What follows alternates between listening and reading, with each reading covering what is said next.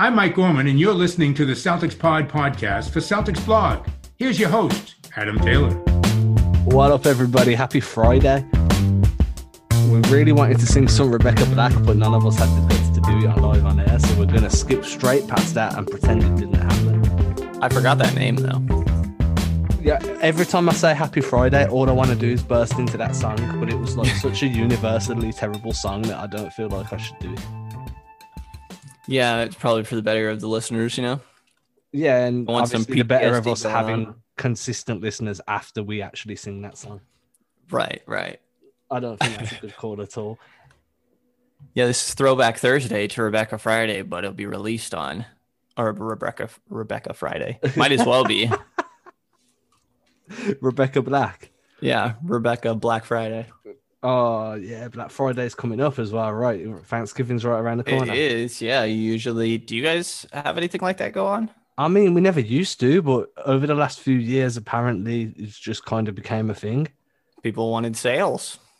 Yeah, I mean, we get the Amazon Day as well, and then we get Amazon Black Friday sales. Everywhere Cyber else, Monday. Cyber Monday. Everywhere else in the country is on lockdown, so Amazon's going to make an absolute killing over Black Friday and Cyber Monday. Which You're back on lockdown too? Yeah, dude, from today's day one of lockdown 2.0 in the land of England. Fun. Yeah, so fun time. I'm not feeling too good about it. I'll be truthful.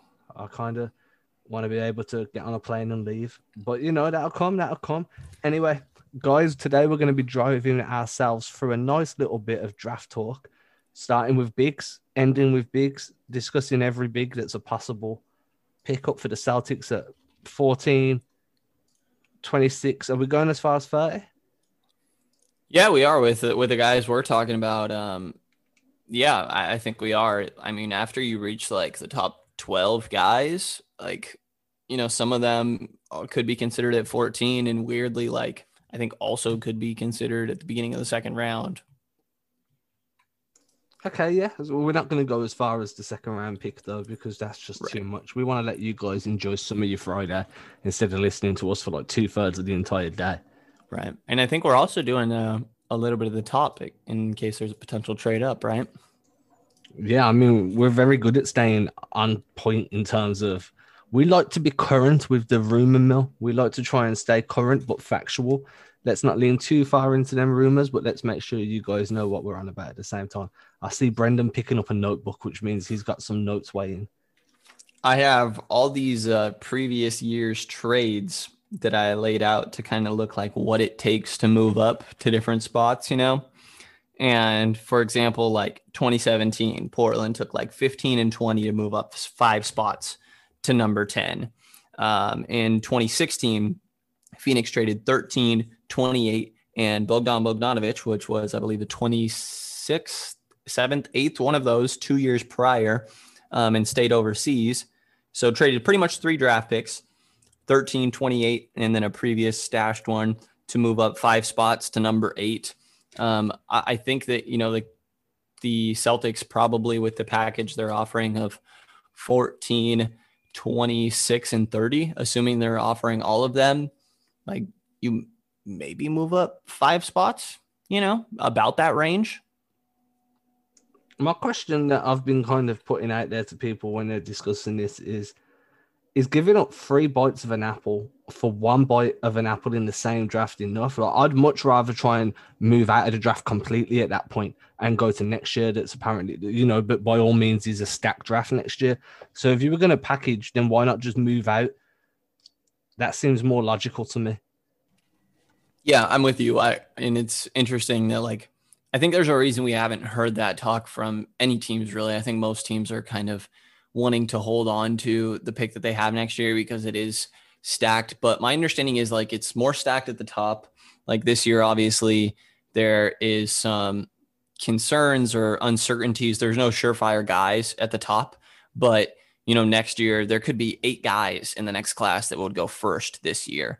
But the shooting, which is what really makes depth in a draft class, from my new understanding, is very deep in this class. So yeah, I'm kind of with you that, like, you know, I think there's a chance, for example, that like pick 14 ends up being a better player than pick 9. I think that's a really good chance. So I'm kind of with you, but I think the deal with the Celtics is like they just can't roster that many players, right? Or get them the minutes to properly develop. I mean, technically they can roster the guys if they start cutting a bit of the dead wood and look to move a few guys out as well. Try and package a second round pick and move somebody on. But yeah, I don't think, especially in terms of what's conducive to winning, in terms of what's conducive to winning, I don't think running with another 3 rookies off the bench along with what they already have is going to be the smartest option. Yeah, it's probably not. And, I think there will be some okay NBA ready guys, or that you could get at 14, 26, 30, or if you move up, you're looking to get what is likely more of a long-term player with, potentially some all-star upside. Because I think there are those type of players in this draft, but there's just not like any sure bets. Yeah, I mean, if they move up, my mind's been kind of set on if they move up, it's to try and snag either Halliburton, or if they feel, for me personally, if they feel Kira Lewis is going to be taken higher than what he's projected at the moment, maybe they move up for him. I don't feel like moving up 5 spots is enough to snag a Okongwu. Yeah, I don't know. Like, I think that actually it might be, because when I look at it, I just think there's no way that Okongwu goes past 9, right? Because Washington clearly needs a center. But I don't know. Like, I think, 5 spots is moving from 14 to 9. And I don't think that's too crazy. I don't think it's likely, but I think there's a chance. There's always a chance. I just personally, I can't see him going. Like, I've got him going within the top 7. The first 7 picks, I see Okongwu going off the board. I feel like, and a lot of people would disagree with me on this, I feel like you've got more chance of Wiseman sliding further down than you have Okongwu. Yeah, I mean, I think if either one of them fall, that, that's the type of guy that you take a swing on, because Onyeka's the safer one, and I like him as a prospect, but at the same time, like, there's no denying the insane physical tools that Wiseman has, and he's a very skilled player. And while he doesn't always put it all together and show great effort, which terrifies me, like, the skills are undeniable. And, a team like Boston that has a good culture to them, that's the type of guy that I think you would be willing to take a swing on. Yeah, especially if they were willing to take a swing on Rob Williams when he was coming out of college with attitude issues, effort issues, fitness and like injury worries, then they'll definitely take a swing on Wiseman if he's available. There's too much upside to the guy if say they don't trade up and Wiseman for some freak accident or freak occurrence finds himself still on the board at 14, which I find almost unfathomable. But if you can see that, then you pick Wiseman, because the upside of him and the scalability of some of his skill sets, like that mid-range jump shot, looks like he can scale that out to the 3-point line over time.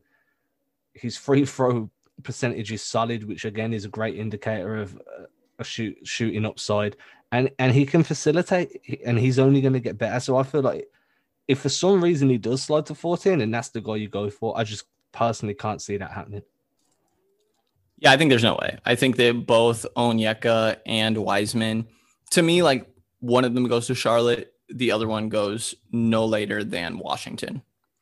Yeah, that's the most logical, and that's where I'm at as well, which is why if they did move up, then again, it's not going to be for Wiseman, it's going to be for Okongwu, or they're looking at a guard in Halliburton or Lewis.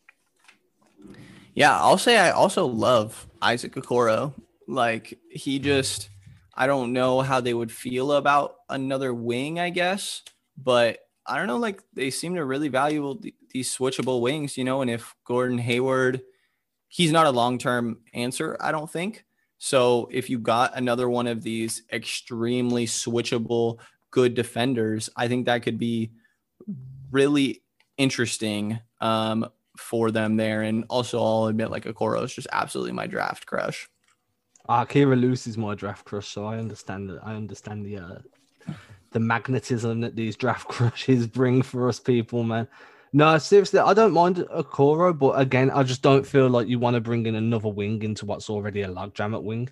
If Hayward walks, then that's okay, but maybe you go and see who's available on a two-way, just so you can plug gaps if Langford has another bit of injury troubles. If you kind of look that way and see who you can put on a two-way that's not going to hurt you too much in terms of cost, because you still need to fill out your backup PG spot if you don't feel Wanamaker is going to take him much further, and you definitely need to figure out your center, which is why if they move up, I assume it's going to be to try and snag a big. Yeah, I think so. And we touched on the two. I mean, between Onyeka and Wiseman, do you have one that you like better for Boston? For Boston, it's Okongwu. In terms of long-term upside and high ceiling, he's a high ceiling, low floor guy. It's Wiseman. But for Boston, I feel like Okongwu is the safest bet. They don't need to take on a project. They need to bring in somebody that can make a dramatic impact right now. I'm with you. And I also think that Wiseman's like too risky of a project, like you kind of mentioned. And like you also mentioned, he's just going to take more to get. He's going to be higher up. I think that Charlotte is like absolutely, the opposite situation of Boston, where they're just starting what is a fairly long rebuild process. What they have, like PJ Washington, Miles Bridges, and Devontae Graham they're working with. And those are all, the oldest guy is in his third year.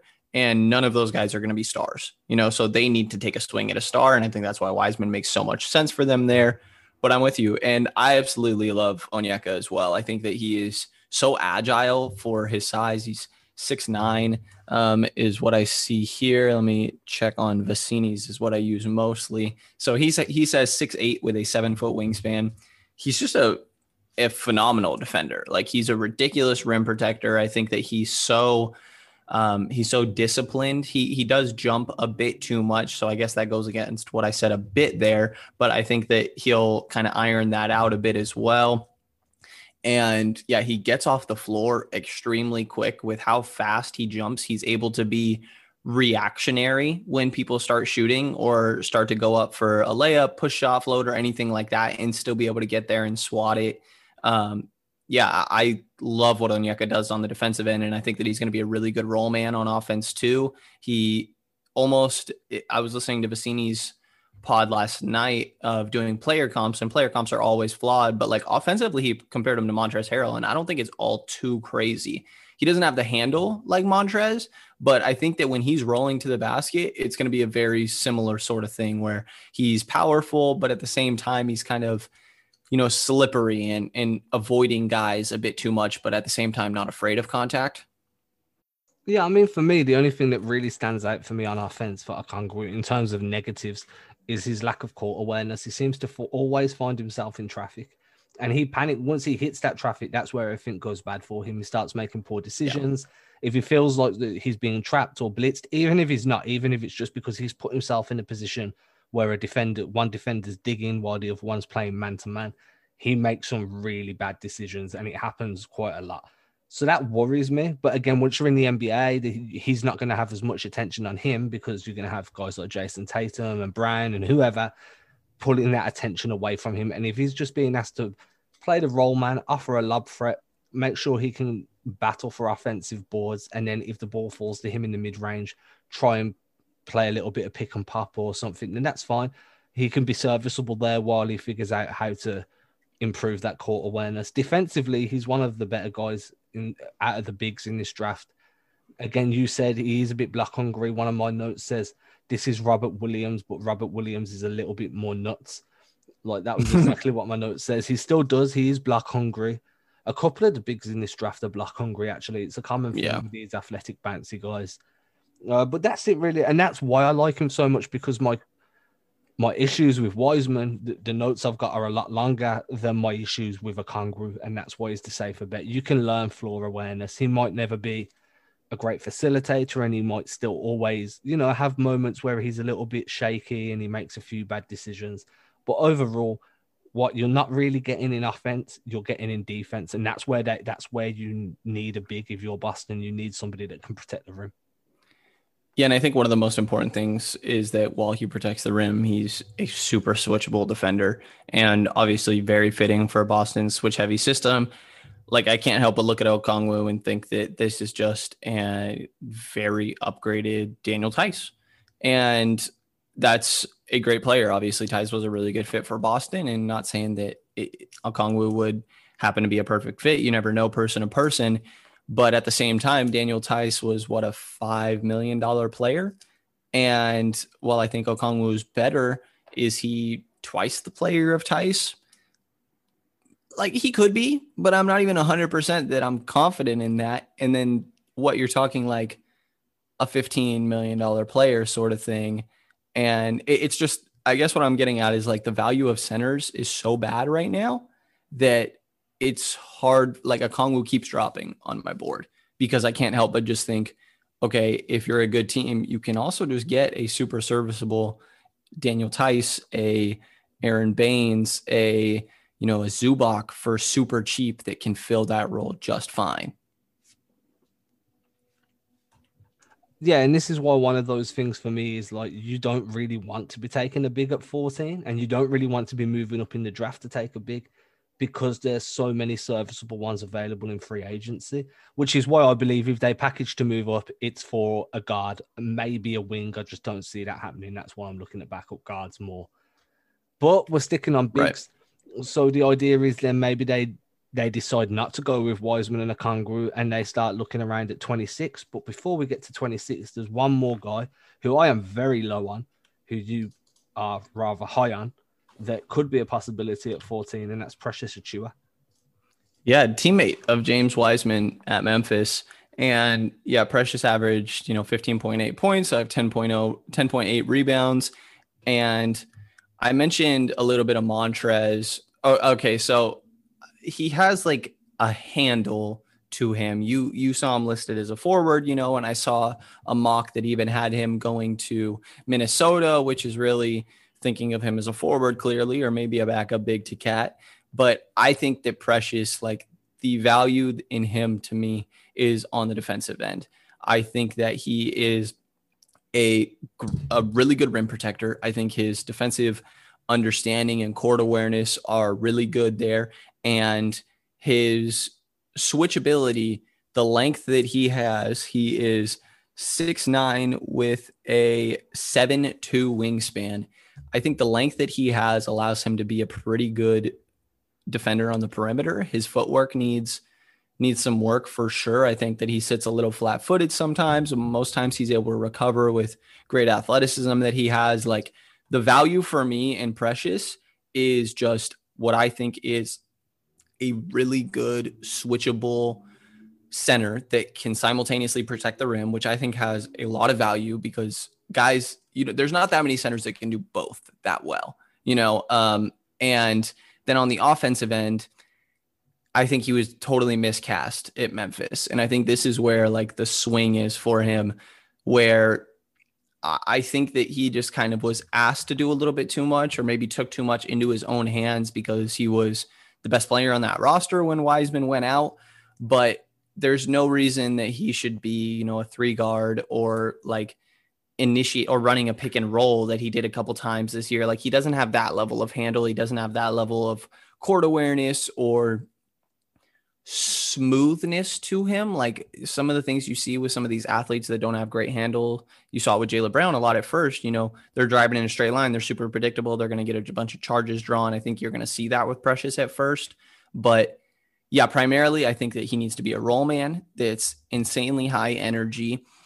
And like, if he got it in the short roll, he could take a dribble or two and then go and finish. But he's going to need to work on like the playmaking is not going to be there. I just think that he is one of the cases of it matters what team he goes to and what habits he learns, because right now I think that he's miscast in his role. And I think if a team can use him as an energetic rim running and switchable rim protector, a center, that he could totally fill that role great. And I think that like Boston just makes so much sense for that. You see, I feel like they don't need another 6'9" big. They need somebody a little bit taller with a little bit more muscle on the frame. One of the notes I've got here is we'll struggle to score at NBA level outside of lobs and dump-off passes. I don't think he projects as much of a scorer to more than probably 6 feet out from the rim. I feel like his jump shot's a little bit inconsistent. The mechanics don't look... Well, the mechanics look good, but the end product isn't there at the moment. The release point for me is too low. I do think that rim protection for him is habitual. Like he knows where he needs to be. His defensive positioning is fantastic. The way he can slide down and up really works well in that switchable system. And they won't need to worry about just playing drop defense if they've got Precious in there. They'll be able to play a full five man on five, switch at pick and rolls. They'll be really good. And Precious can facilitate once the ball starts getting pushed up in transition as well. But I just feel like that lack of scoring and that little bit being undersized, some websites are classifying him as a 4 because he's 6'9", and it's that lack of size and lack of scoring ability outside of 6 feet that really worry me. And I just feel like the Celtics don't need another undersized big.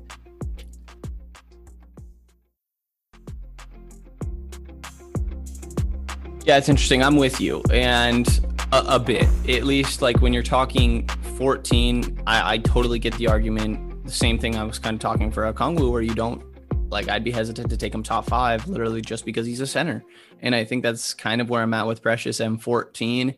I think that because all of his value is on the defensive end, and I agree with you. I think he's just a very basic role player on offense, but I think that kind of works for Boston.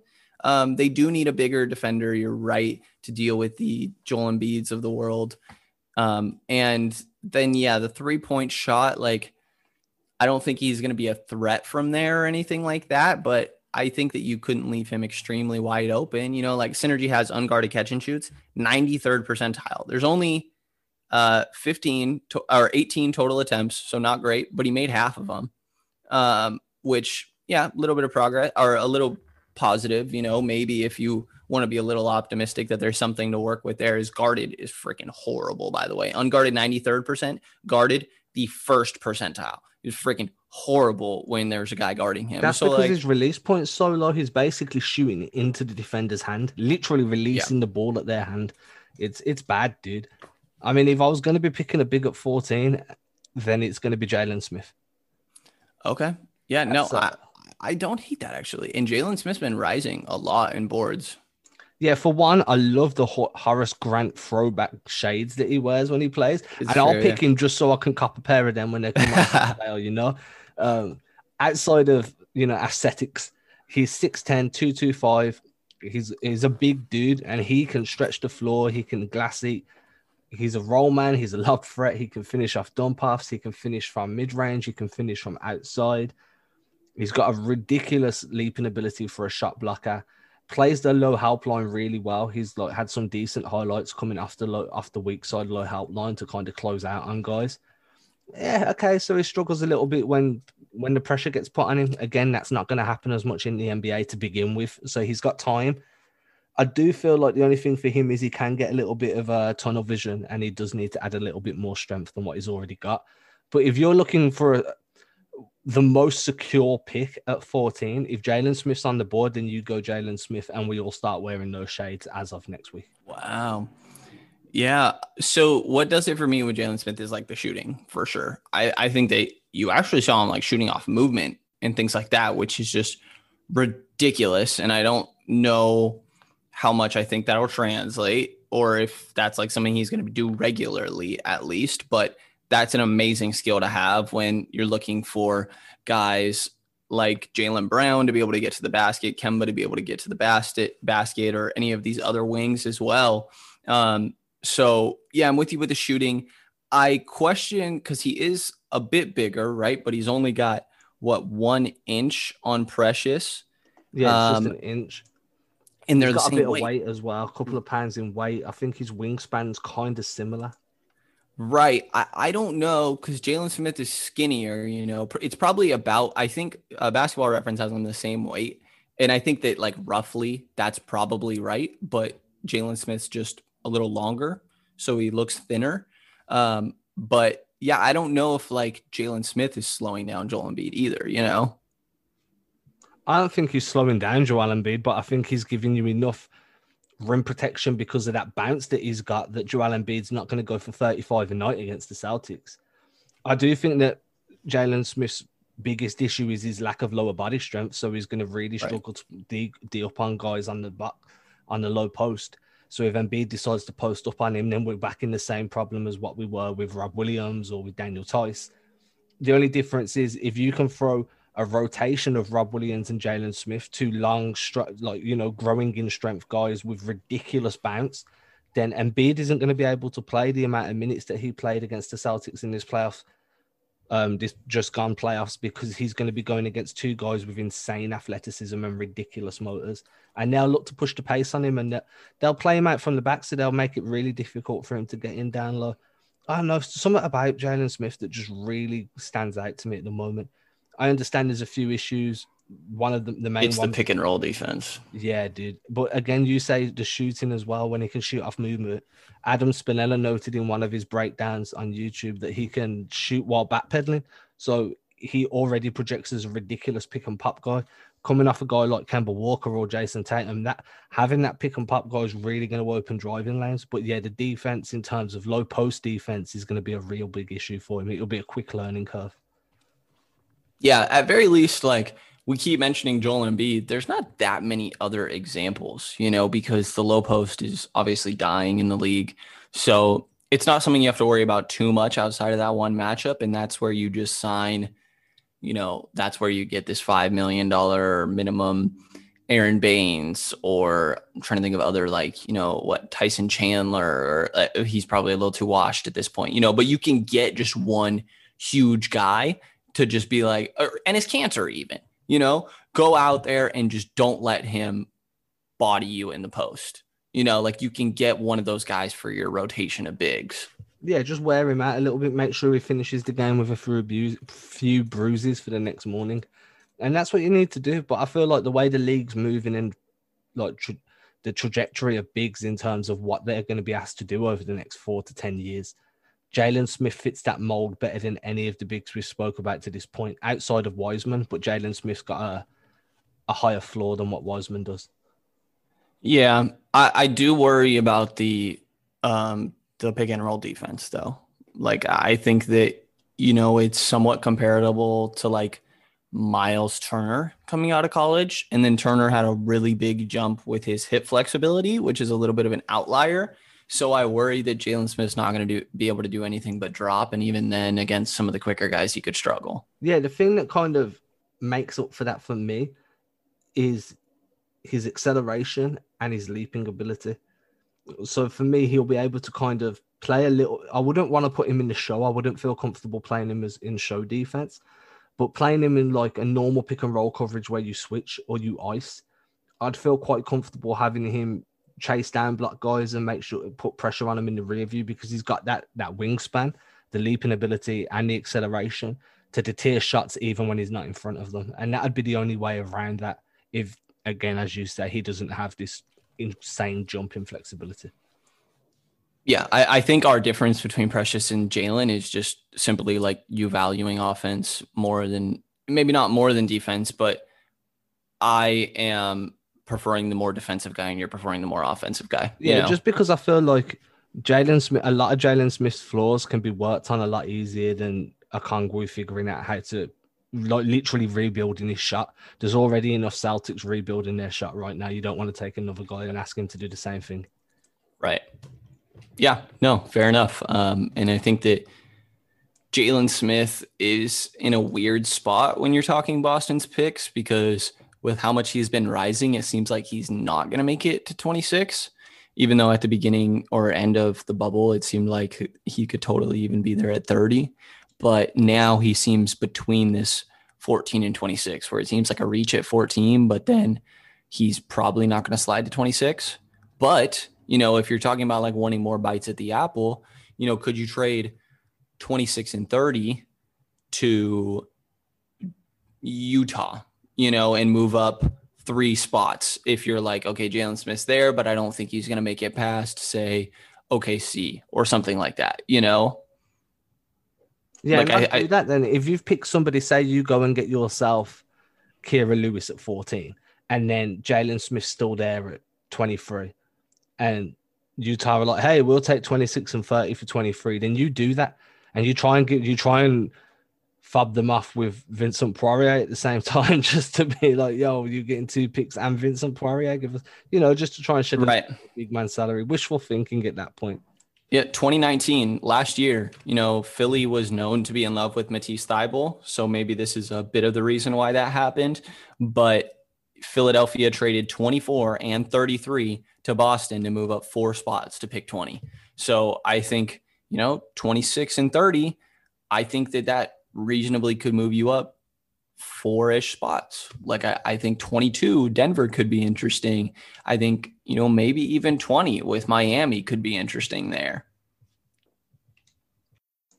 I like that, especially if you pick Kira Lewis. I'm going to keep harping on at this because I'm putting it into the universe. I'm with you. Get Kira Lewis at 14 and then figure a way to get Jalen Smith. And to me, that's the perfect draft night. You can call it a win and you can expect Boston to be amazingly good fun next year.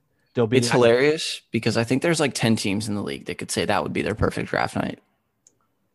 Kira Lewis and Jalen Smith. Yeah, because those two guys coming off the bench will be so good, dude. If you're a Boston and you've just spent a year watching your bench unit stagnate on almost a nightly basis, and then you bring in a guy that's literally got jetpacks on his feet and another guy that's leaping abilities out the roof, and he can stretch the floor with a 3-point shot. That bench unit all of a sudden looks great when you add in Romeo Langford, Grant Williams, and Rob Williams on that rotation. I will say I'm a little surprised, like how high you are on the leaping of Jalen Smith. Yeah, I don't know. I mean, I've only watched limited video on him, but from what I've seen, he can bang, dude. He can jam, and yeah, I just like that. I like the way that's one of Rob Williams' biggest attributes for me is his leaping ability. I want you guys to be pulling shots out the sky and to be dunking so hard that everybody gets fired up because of it. That's part of your role coming off the bench. Right. The roll man and the pop man, being able to play both of those. And that's where Precious, probably is just a roll man, and Jalen Smith plays both. But if neither of them happen and Boston pick a dud at 14, because if it's not Kira Lewis, I'm not going to be happy at all. So they're a dud. So then we move down to 26. We start looking at a couple of other guys that are still serviceable, but I'm just not as excited about them.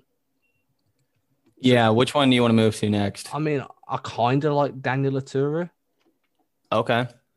Yeah, Oturu is like kind of the same as Jalen Smith, minus that bit of athleticism you're talking about, but this is like a 3-and-D center is the idea, right? I mean, in his second year at Minnesota, he shot 36% from 3. It's only on 52 total attempts, but not terrible. And 70% from the free throw line's a little bit of a positive indicator. And then, but to 20 points and 11 boards a night's no joke. Even it's not a great conference, but yeah, I mean, that's no joke. In 2.5 blocks, it's a 3-and-D center. Do you know what it is for me? It's his defense. It's so fundamentally sound in the way he positions his body.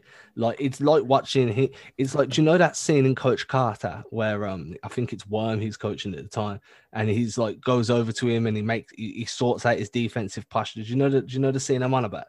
Yeah. That posture is exactly what you're going to see from Oturu on pretty much every defensive possession. It is fundamentally perfect. He keeps his hips nice and square towards his man, gets his hands up nice and high, makes sure his chest is facing his guys so he can absorb contact directly into his chest. I really like Oturu. I do feel like he is a poor man, Jalen Smith. Yeah. I don't want to throw no shade at anybody. I just feel like, similar size, similar shot profiles. I just feel like just a little worse at everything. Yeah, and I feel like there's just a little less room for improvement at everything as well. But if you miss Jalen Smith and you want the next best thing, then you go Daniel Oturu at 26. Right. And if you're just putting this guy in a role where it's a 3-and-D player, it's not bad. Again, I don't think Oturu is doing the movement shooting that I think that Jalen Smith has the potential to do. And I just don't think he's as versatile of a shooter. But yeah, I mean, he's defending the rim well, like you said. And yeah, he has a 7'2" wingspan to him as well. He's 6'10", about the same size that you're working with here. Super comparable. I think that you're spot on in saying Oturu is pretty much just a B grade Jalen Smith. And I think that's a pretty good value when you're talking 26, 30. Now, if we want to go for somebody that's going to be able to stand and bang with Joel Embiid and leave some bruises on Giannis and really make people think twice about coming into the post, then you go Isaiah Stewart. Yeah, man, I dude is don't like Isaiah Stewart. Neither do I, but that dude is a human wrecking ball, dude. Like, he's so strong. I feel like big words on my notes for Isaiah Stewart. Throwback style post moves, throwback style center. Not sure how long he'll have in the league due to the fact that he plays like he's in the 90s. Ridiculous strength, ambidextrous finisher. That is literally everything. I've got more, but those things are the ones I've highlighted as the most important. He's strong, dude. And he will bang, but I just feel like he's going to have a really short NBA career unless he can figure out how to score from outside. Right. Yeah, that's definitely the issue when you're talking Isaiah Stewart. And yeah, I mean, a lot of post-ups, I agree with you. He's super strong, and he's probably the guy that would stand the best chance defending Joel Embiid outside of a Kongwu Wiseman. So yeah, I mean, 250 pounds with what he's working with. And yeah, like you said, he's a really good finisher, but at the same time, I mean, 48% of his possessions were post-ups, and he's not good enough that he's posting up in the NBA. Like, there's so few players that are doing that. Marc Gasol, Brook Lopez don't post up in the NBA anymore, and Isaiah Stewart's not that level of post-up player or anything like that. He had the 6th most post-ups in all of college basketball, and every player above him is not playing on a good team. So yeah, it's just, his issue is that his game's a little outdated, like you said. Yeah, I mean, if he was drafted in like 1992, then he would have been probably like top 3 pick. Strong, back to the basket type guy, can finish with both hands, got great footwork on the post. He would have been a 1990s team's dream coming out of college. Fast forward to 2020, he's lucky he's even in draft conversations, dude. Yeah. I mean, yeah, there is potential for, the same sort of rim running, and he's got great energy to him, and he has really good athleticism as well. So there's potential to this rim running, a guy that only played 1 year in college. Let me get his exact age here. 18 years old at the time of the draft, maybe 19. But yeah, I mean, the tools he's working with, 6'9", with a 7'4" wingspan, and the weight that he's working with is ridiculous. So there is still like a rim running and rim protector 5 to work with here, but he could totally just become one of those mid-level guys that just moves teams all the time, right? Yeah, I feel like he'll just end up being like an MLE guy for like most of his career, or he'll be a two-way guy for a lot of it. I just don't feel like there's enough upside for him. There's other guys around him. There's other bigs coming into this draft that can be picked around where he's going to be picked that are far more serviceable and that are going to become far better players than what he is. Yeah, I always come back to Nerlens Noel for some reason, because I feel like he's a really good finisher when other people are able to create for him, mainly rolling to the rim. And he's a really good rim protector. And it's like, am I really sure that Isaiah Stewart's going to actually be better than Nerlens Noel, who is practically a minimum guy?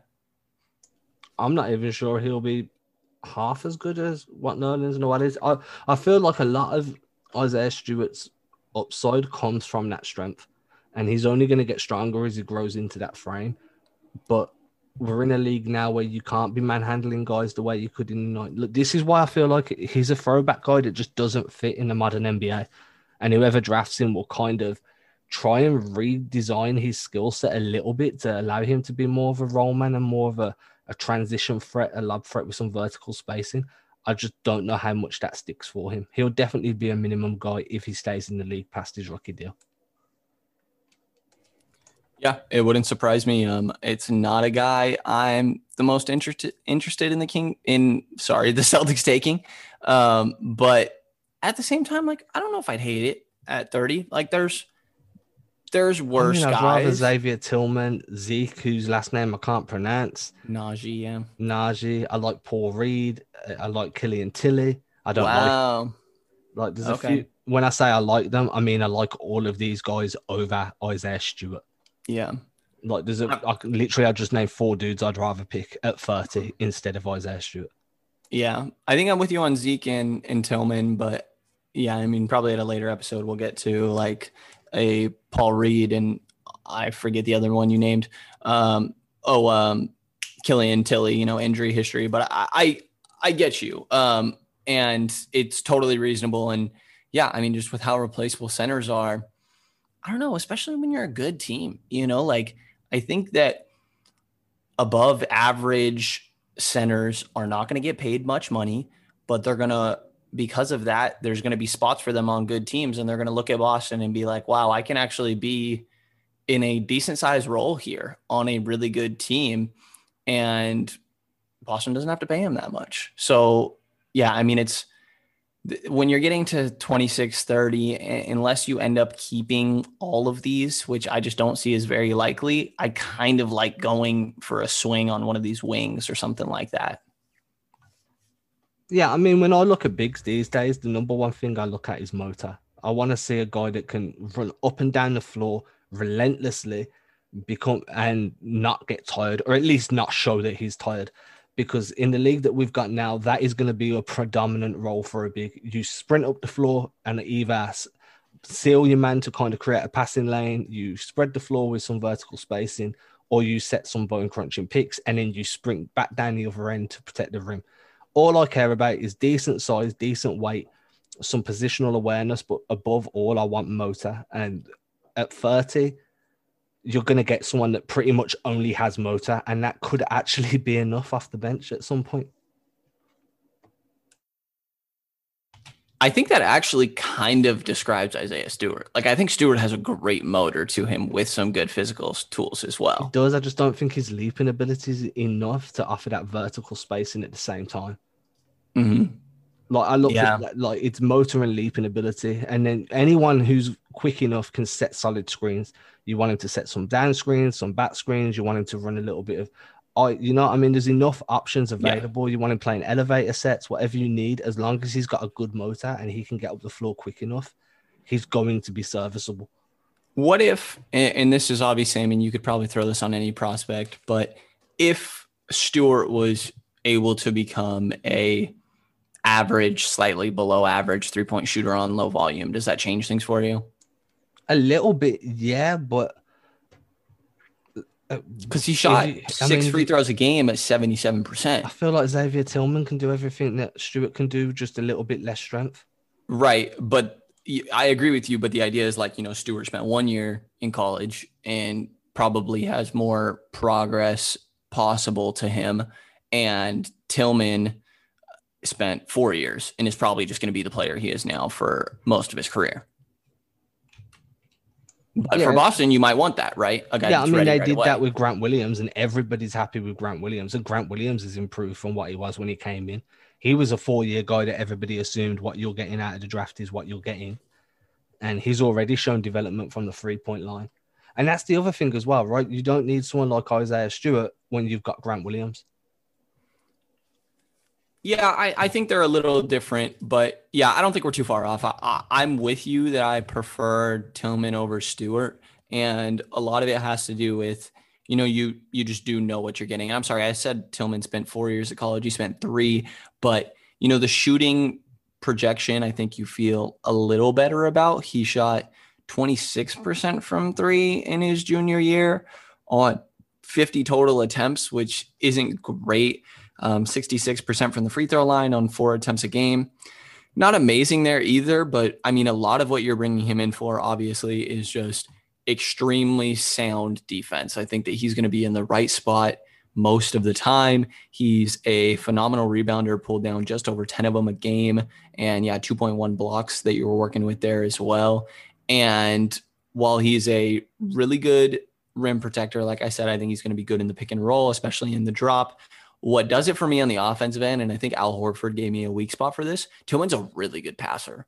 And I think that's really important for big men right now, especially if you can't space the floor effective or consistently. Yeah, we've seen it with Jokic, how much having a big man be able to at least facilitate. So with Jokic, it's a different story. He's elite, so he facilitates all the offense. But even Robert Williams a little bit. Yeah, this is what I was leading on to. Having a big man that can facilitate a small portion of your offense is ridiculously valuable in this league now, especially when the short roll is so highly valued compared to a normal deep pick and roll. Teams like a guy that can come off the short roll and then facilitate to the wings and then relocate and set a screen so you've got a pin down operating.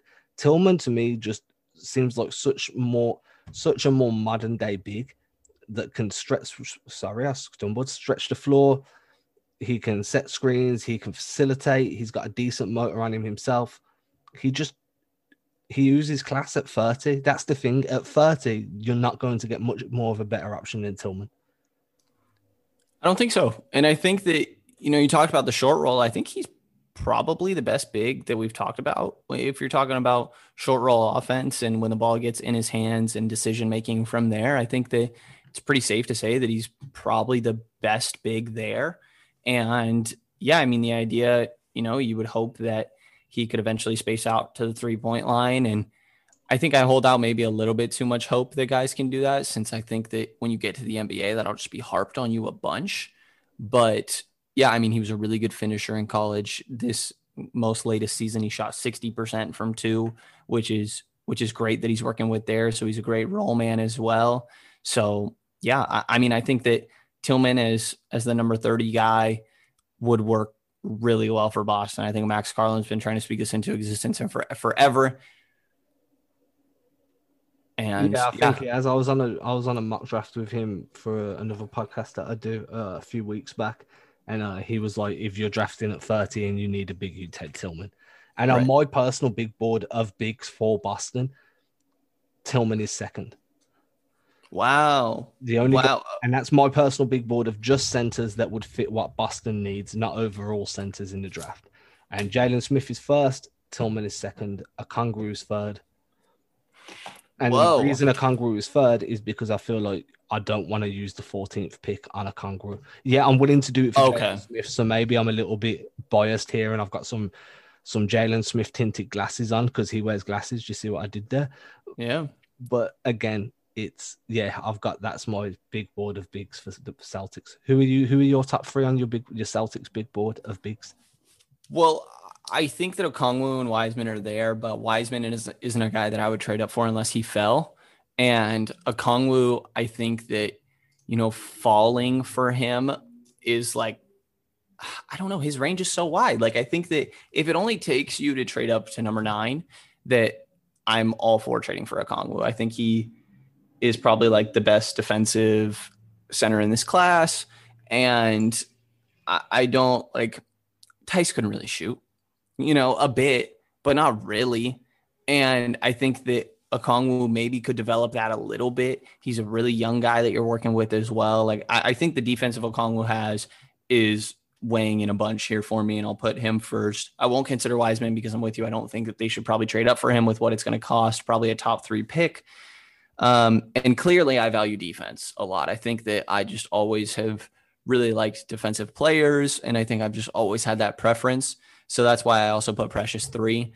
And we kind of chalked through our Precious Jalen thing, Precious 2, and then I have Jalen 3, but they're in their own tier with Okongwu at the top of the first one for me. And then after that, from the guys that we talked about, which was, what was it? Isaiah Stewart and Xavier Tillman. Was there another one? I think that's it that we've touched on so far. And yeah, I would prefer Tillman pretty comfortably over Isaiah Stewart. So if we're not including Wiseman, because I don't think we should trade up for him, I go with Okongwu, Precious Achiuwa, Jalen Smith, Xavier Tillman, and then Isaiah Stewart. So if I am including Wiseman takes number 1 spot because of his size and his high upside. Yeah, I do value defense, but I feel like the way the Celtics play, it's very much focused on the team movement in defense, which is why I'm not picking somebody like Precious that projects as only a defensive big. And that's where I feel like Precious on Boston doesn't work because they'll need some offensive output from him that I just don't feel like he could offer. Okongwu, I feel like he can offer that. But for some reason, something's telling me that Jalen Smith would fit better on the Celtics. I still think Okongwu is the better player, and I still think Okongwu will have the better career. But as a big man off the bench, assuming that they give Rob Williams the starting spot, either this season, next season, or the season after, as long as he can prove he isn't going to be on the injury table all the time, then I feel like Jalen Smith is a really good option coming off the bench for the Celtics. Mm-hmm. Yeah, I think I just don't have the same level of confidence in Rob Williams as you do. Like, I think that, you know, the guys you're considering or that I'm considering here, I would think that like could end up as that starting spot. Yeah, and Okongwu most definitely could. I just feel like you've got a chance of Jalen Smith falling into the 20s where you could start making a deal to get him. You don't have to spend the 14th pick on him. And there's just something about using a lottery pick on a big that seems so like old school to me and outdated that I really can't bring myself to put him there. But he does make a ton of sense. I'm not going to lie. Yeah, no, I'm totally with you there. Yeah, I don't know. Was there any other ones that you wanted to touch on here, or we're getting a little too into the weeds at that point? Well, I think we're getting too in the weeds. I mean, we need to talk real quick about Brendan's puppy. Oh, do we? Yeah, my little, one other prospect I want to throw out real quick. I'm going to throw out Zeke Naji, who, like you mentioned very briefly, I think that he could almost be like this precious type of guy, but available at 30 or 26, where I just think he's a really switchable defender that's a really good athlete and, you know, maybe has some potential as a shooter as well. Like, I think Naji, I'd be super interested at 30, but, you know, we'll probably get into him at some point in the later future. Yes, I did just get an 11-week-old Australian cattle dog. I think they're called like a Queensland Heeler. There's so many names apparently for this type of dog. I've never heard of an Australian cattle dog until you text me at like 2 a.m. this morning, England time. There's like, I think she was listed as a Queensland Heeler, or there's like a blue Heeler, there's a red Heeler. They're all the same thing, pretty much. I hope I'm not wrong, but yeah, no, she's adorable. She definitely has me tired for this recording, waking up, and I'm in an apartment, so having to get her outside to go to the bathroom. Dude, wait until you're a parent. Yeah. Well, that's going to be a little while. So this is the closest thing I got right now. I'm just doing it because I know that's one of the most annoying things a parent can say to someone that's not a parent, saying they're tired. I'm doing it to be a douche. No, you're fine. Yeah, but I'm in love with this little thing, even though she can be a little pain. I'm very happy to have her for sure. And yeah, you'll hear me tired on these episodes. Tired with you. I mean, my daughter's nearly 10. I'm not tired anymore. I'll that until the next one comes along. You're just tired from grinding away. Yeah, all the time, dude. What time was it the other day when you hit me up? It was like 3:30 a.m. Yeah, it's ridiculous for me. And you're like, yeah, just waking up, getting this newsletter in. Yeah, I mean, you have to do these things, man. You have to fit it in. Wait, you know, the Clover disclosure. When everyone else is asleep, is when the most gains can be made, dude. Agreed. Yeah, this one's getting me on an earlier sleep schedule too, because this little puppy's up at 5:30 every morning. And yeah, I gotta stay up and stay awake from that point too, which is fine. I just go to bed a little earlier. You just need to explain a little bit of a different sleep schedule. Explain to you, girl, that Sundays is going to be like a 4 a.m. recording for you. Seriously. Yeah, like she ain't going to be happy about that. Yeah, nah. Right, guys, we'll continue our conversation off air at this point. You can catch us again on Monday. Will Brendan be here? We don't know, because Brendan works on a Sunday when we record, but I'm going to try and get him up at 4 a.m. to record before he goes to work. I think we're going to make it work. Right, guys, catch us again on Monday. Peace out.